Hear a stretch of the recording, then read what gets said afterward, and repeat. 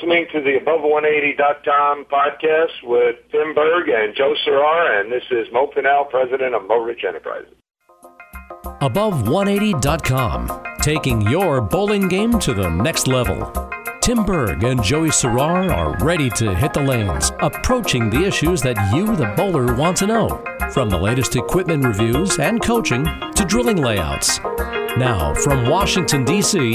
and the Bowlers Pro Shop in Milwaukee, Wisconsin, here are your hosts, Tim Burg and Joey Serrar. We're at Bowl Expo right now. Tim Burg here, talking to one of the truly legends of bowling in our sport right now, Walter Ray Williams Jr. Walter, Joe Serrar and myself started a website, Above180.com. Our focus is to help bowlers reach that next level. You go around, you do clinics, you see people bowling. What is the one thing you feel holds bowlers back, the amateur, from taking their bowling game to the next level? Well, the one thing that surprised me is how many have improper timing. Basically, they have a variation of a three-step delivery where most of the pros are pretty much a variation of a four-step delivery. In other words, in a four-step delivery, even though I take 5 steps, it's a variation of the 4-step delivery. My first step, the ball doesn't move. I take my first step with my left foot, my ball doesn't move. But in my second step, the ball moves down towards my knee on my second step. So that would be the first step of a 4-step delivery. So basically getting that ball moving on that first, step with the right, whatever hand you are with that leg. So, and then the second step, the next step, the ball should be just past your leg, and then the next step, the ball would be at the top of the backswing, and then the last step would be the pull through, delivering the ball. So what is the one thing that the average bowler or the bowler looking to improve them game? How can they improve on their timing and just get that all in the same motion and the fluid timing down? Well, I've worked with the USBC a couple times, and a couple exercises they do is a one-step delivery, which basically kind of emphasizes swinging the ball. Basically, stand about 3 or 4 feet from the foul line and just throw the ball with one step. But basically, the idea isn't necessarily to throw the ball hard with one step, but to swing the ball and get the feel for the swing of the ball and the weight of the ball and let it swing as opposed to pulling and pushing the ball, which is a lot of amateurs do, especially the men, because they're trying to get speed on the ball. And if they let the ball swing, they can actually get the ball to have a little more speed without as much effort and be more in balance. Walter, recently the PBA released their schedule. They have they're kind of doing it similar as to last year with the World Series of Bowling. This year they've added, though, where they're doing some extra frame only events. Just want to see how you feel about some of that issues going on, and actually just even your thoughts on the overall schedule of how things are going to lay out this year. Well, I haven't had a chance to really look at the schedule that much, but it does look very similar to last year. Kind of disappointing that we're not going to have more tournaments, but I kind of figured that was going to happen. Without sponsors, it doesn't make sense to have more tournaments, because if they do, they're not going to pay very much money. You got to have sponsors to build up the prize funds. Otherwise, the players are basically bowling for their own money. The one thing that bothers me the most is that the schedules, or not the formats of the tournaments, are a lot of elimination formats. And I was kind of disappointed in that. I'd much rather see a total pin type tournaments, kind of like what they do in the U.S. Open Tournament of Champions, where they do round robin match play and you get bonus pins for winning your matches, and the pins keep carrying over. They don't keep dropping the pins every round that you bowl. And I just think that introduces an element of luck in the tournaments, and unfortunately there's already enough luck in bowling. I don't think we need to add any more to it. Any thoughts, just a quick follow-up on that, any thoughts as far as the tournaments being held? Really, you qualify in the morning, you have your squads in the morning, and then everything is held in one day. So really, if you're on, you could really do well, and conversely, if you're struggling a little bit, it could be one of those things where it's a feast or famine for a lot of guys out there. Well, I think that's the case anyway. I mean, if you're on, you're on, but you definitely have to pay attention more, because for one thing, there are less events, and so you really have to make what's out there count. And sometimes that doesn't make it any easier, because that puts more pressure on yourself. I mean, unfortunately, it's kind of like the ladies. They only have a couple tournaments to bowl, so there's a lot of pressure for them to do well in those couple events. And so it's kind of that type of a thinking, as opposed to when you had 30-something tournaments in the schedule. When you only have 15 or something like that, it's like, well, now you got to really pay attention, especially when it's a one-day event. It's like, well, okay, if you bowled bad one day, maybe you can come back the second day. Well, here it's like it's going to be over almost before it starts, so you got to really pay attention. And Walter, as we go to, like we're talking with the format changes, and the PBA is even kind of evolving, where a guy like a Tom Hess, who still has a full-time job and comes out, is able to have a great employer that lets him take some time off to bowl, as opposed to the guys, yourself, Pete Weber, some of the bowlers of your stature, of your, in your age group, I guess you could say, who could bowl full-time. You guys could go out on tour, you'd bowl, and that would be a lot of times your full-time career, so to speak. And it's changing. Do you feel that the bowlers coming, the Sean Rashes, the Jason Belmontes, the younger players, are they going to be bowling and then having really another full-time job to supplement their income? Well, I think it depends on, if right now the ideal situation is for a player to have a nice job at home, whether they're working in their own pro shop or bowling center or whatever it happens to be, and they're allowed to have 10 or 12 weeks off a year where they can actually go bowl tournaments. That's not a very easy thing to do, because most employers don't want to let you have more than 2 or 3 weeks off a year.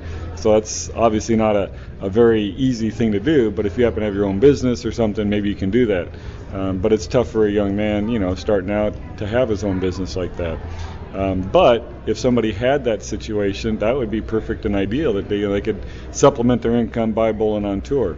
When I first came out on tour, it was 35 weeks a year, and it was pretty much a full-time job, and I didn't really think about, having the time off and what I would do in the time off. Did a few exhibitions here and there, but for the most part, it wasn't. It's like, well, now I'm thinking, gee, I got all these months off, and even though I'm bowling senior tournaments, I still have plenty of time off, not to mention, the money's not quite as good as it was a few years ago, and I didn't bowl very well this last season, so I'm looking for a few extra ways to make money. So I've been giving lessons, and I try to do exhibitions and clinics when I can, and that kind of helps supplement my income from being on tour, but it's definitely a different situation than it used to be, which I don't know if it's good or bad. I'm not. I think the perfect scenario would be they had 52 tournaments a year and you pick and chose the ones you want. But that's not the case, and probably never will be. But the guys that are talented, they'll be able to make some money. But it's going to be a little tougher for the guys to make a living bowling on tour. Walter, you mentioned the senior tour. Talk about some of the fun that you're having out there bowling, those senior events, and just getting out and going to places that the fans that get to see you, and just having fun out there. We're bowlers, so we love to bowl. It doesn't matter if it's a senior event, if it's a PBA regional event, if it's something where we can put our shoes on and bowl. But talk about how the senior events have been going for you, and just some of the successes you've been having on those. Well, the senior players, they're good, but the guys on tour are much better, and so now the competition level's a little bit easier to handle, but there are still some good players out there, and they use a lot of elimination matches, so it's not, I can't run away with the tournament, just have to bowl one game for the title.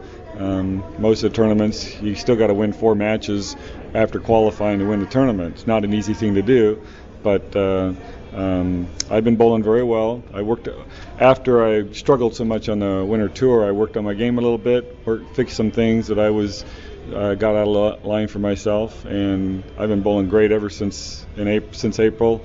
I bowled 6 senior events. I think I had the high average in 5 of them, and the other one I was like second or third high average. And then I went down to Mexico for the PABCON tournament and bowled very well down there, and managed to be on the winning team a couple of times, the gold team, and it definitely put a lot more confidence in my game, and looking forward to bowling with the kids in November. But there's a huge difference between the way the seniors play the lanes and the way the national tour players play the lanes. The kids, they hook the ball so much more and break the lanes down so much more left than the seniors do, which makes it a little bit more difficult, more of a challenge for me, being a straighter player compared to them. Compared to the seniors, I'm like a medium hook player, and I can hook the ball if I really want to. Now, as far as how much fun the guys have, the guys on the senior tour realize that since we don't bowl for an excessive amount of money, they're not trying to make a living. Now guys obviously would like to make money and add to whatever they have or whatever, but they're not out there to make a living. The guys on the national tour, they're out there trying to make a living. So there's a little more pressure involved in that situation. The guys get a little more intense on the national tour. The guys on the senior tour, over the years they've learned to mellow, and even though we still have tempers and stuff, we have a little bit more respect for that and the other players out there, and it definitely more the guys are having fun on the senior tour as opposed to the national tour. But don't get me wrong, I mean they still enjoy the competition, they still have a lot of fire out there, and they all want to win, and they all want to beat me, and I'm trying to beat them, and so it's good competition. It's probably just a little less of a stress level in that respect. So Walter, you said you had some struggles this year out on the Lumber Liquidators tour. How does a guy who's won as many times as you come back, like you said, and work on things? Because most people would kill to have your game, have your accuracy, have everything, but like you said, there were a couple things you worked on. And everyone goes through peaks and valleys in bowling, no matter what skill level you're at. But did you seek some coaching? Did you seek someone to help, another set of eyes to look over what you maybe were missing? And how did you work yourself through that? And then, like you said, you had some success in bowling, and your confidence is back up where it needs to be. Right. Well, after the qualifying rounds at the ABC Masters, where I was defending champion, and I automatically got seeded in the top 64, which is a good thing because I bowled so bad in the qualifying rounds. I was seeded 64th, and I went out and worked with Mike Jasnow for a little over an hour and worked on some things, worked on my timing, and it started to feel really good. Bowled pretty well in the match. I actually bowled against Bill O'Neill, and unfortunately for him, I bowled well against him and beat him. My next match, I bowled against Tom Hess, and he bowled 777 against me, and then my next match, my opponent shot 700 against me. So I had three guys in a row shoot 700 against me. Fortunately, I beat one of them. But I was happy about the way that I was bowling. Unfortunately, I needed to take a little bit more time to work on it and really work on a couple other things besides just my timing. And when I was at the USBC Team USA training camp in March, I worked with Rod Ross, who's a head coach, and worked on some of the similar things and a little bit more. And at the end of that session there, I felt a lot better, and now I actually started posting at the line, which is something I've never really done. And after a few weeks of doing that, I finally started to get more comfortable with it. I still, even when I was in tournaments, my practice sessions, I was reverting back to my old style, and then I'm like, oh, wait a minute, I got to do this, and started getting my game plan in place, and started executing the way I needed to. And now it's almost a second nature, and that's still 2.5 months away that I've been doing this. So, but I feel so much better about my game, and just looking forward to bowling the senior tournaments and also bowling national tournaments. So, Walter, you bring up Mike Jasnow at Lane 81. I had a lesson with Mike when I was up for my USBC Open experience, and Mike does a great job. So just for our listeners who next year or want to go out to Reno and see Mike, just expand a little bit more on what Mike can do and how Mike helped you. And I'm just going to say, out of experience, if a guy like Walter A. Williams is going by Mike Jasnow for lesson, that anyone who's listening really needs to also go out there and see him. So, Walter, just, again, a little bit talk about Mike and some of the stuff that he can help you with, and some of the techniques he has that you really find as a help. Well, I mean, Mike's been around the game for a long time. I mean, he bowled on tour back in the 80s and early 90s, and he's got a great knowledge of the game, and he's got the computer to help him, the video cameras and stuff to help him with what he's looking at. I give lessons now, and I don't quite do that yet. I look at the video a little bit, but I need to expand on that a little bit. But besides that, I mean, Mike Jasnow, Mark Baker, and there's 150 coaches out there that can help you with that. I mean, even the local coaches, they can help you a little bit. If you want to see, the more experienced ones like Rod Ross and Mike and Mark and like I said, another 100 guys that are very good coaches. And it's just a matter of, them having the knowledge and, the good eye that they can see that little things that you do that might not be the right thing to do it.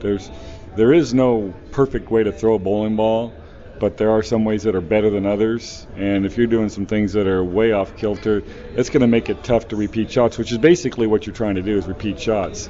And if you can throw the ball between your legs every single time and throw it great, more power to you. I mean, most people didn't think you could throw the ball with two hands and be as accurate as Jason Bomani is, but he's proven that you can definitely do that, have power and accuracy, and that's the kind of thing that the players need to be able to do. But you just can't go out there and start throwing a ball two-handed, because it gives you power, because you're going to lose. You're not going to have accuracy, and without the accuracy, the power doesn't mean anything. Walter, you bring up the last question I want to ask you.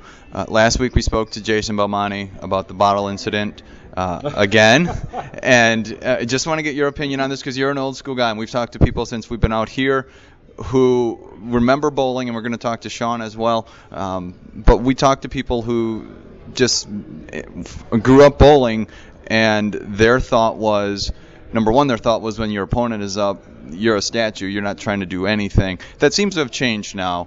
Just want to get your thoughts on some of the things that has transgressed, and just your thoughts overall on the whole situation. And actually, Sean believes it's helping bring some notoriety a little bit to bowling, because it's a sport that needs it, and just want to get some of your thoughts on that and reaction.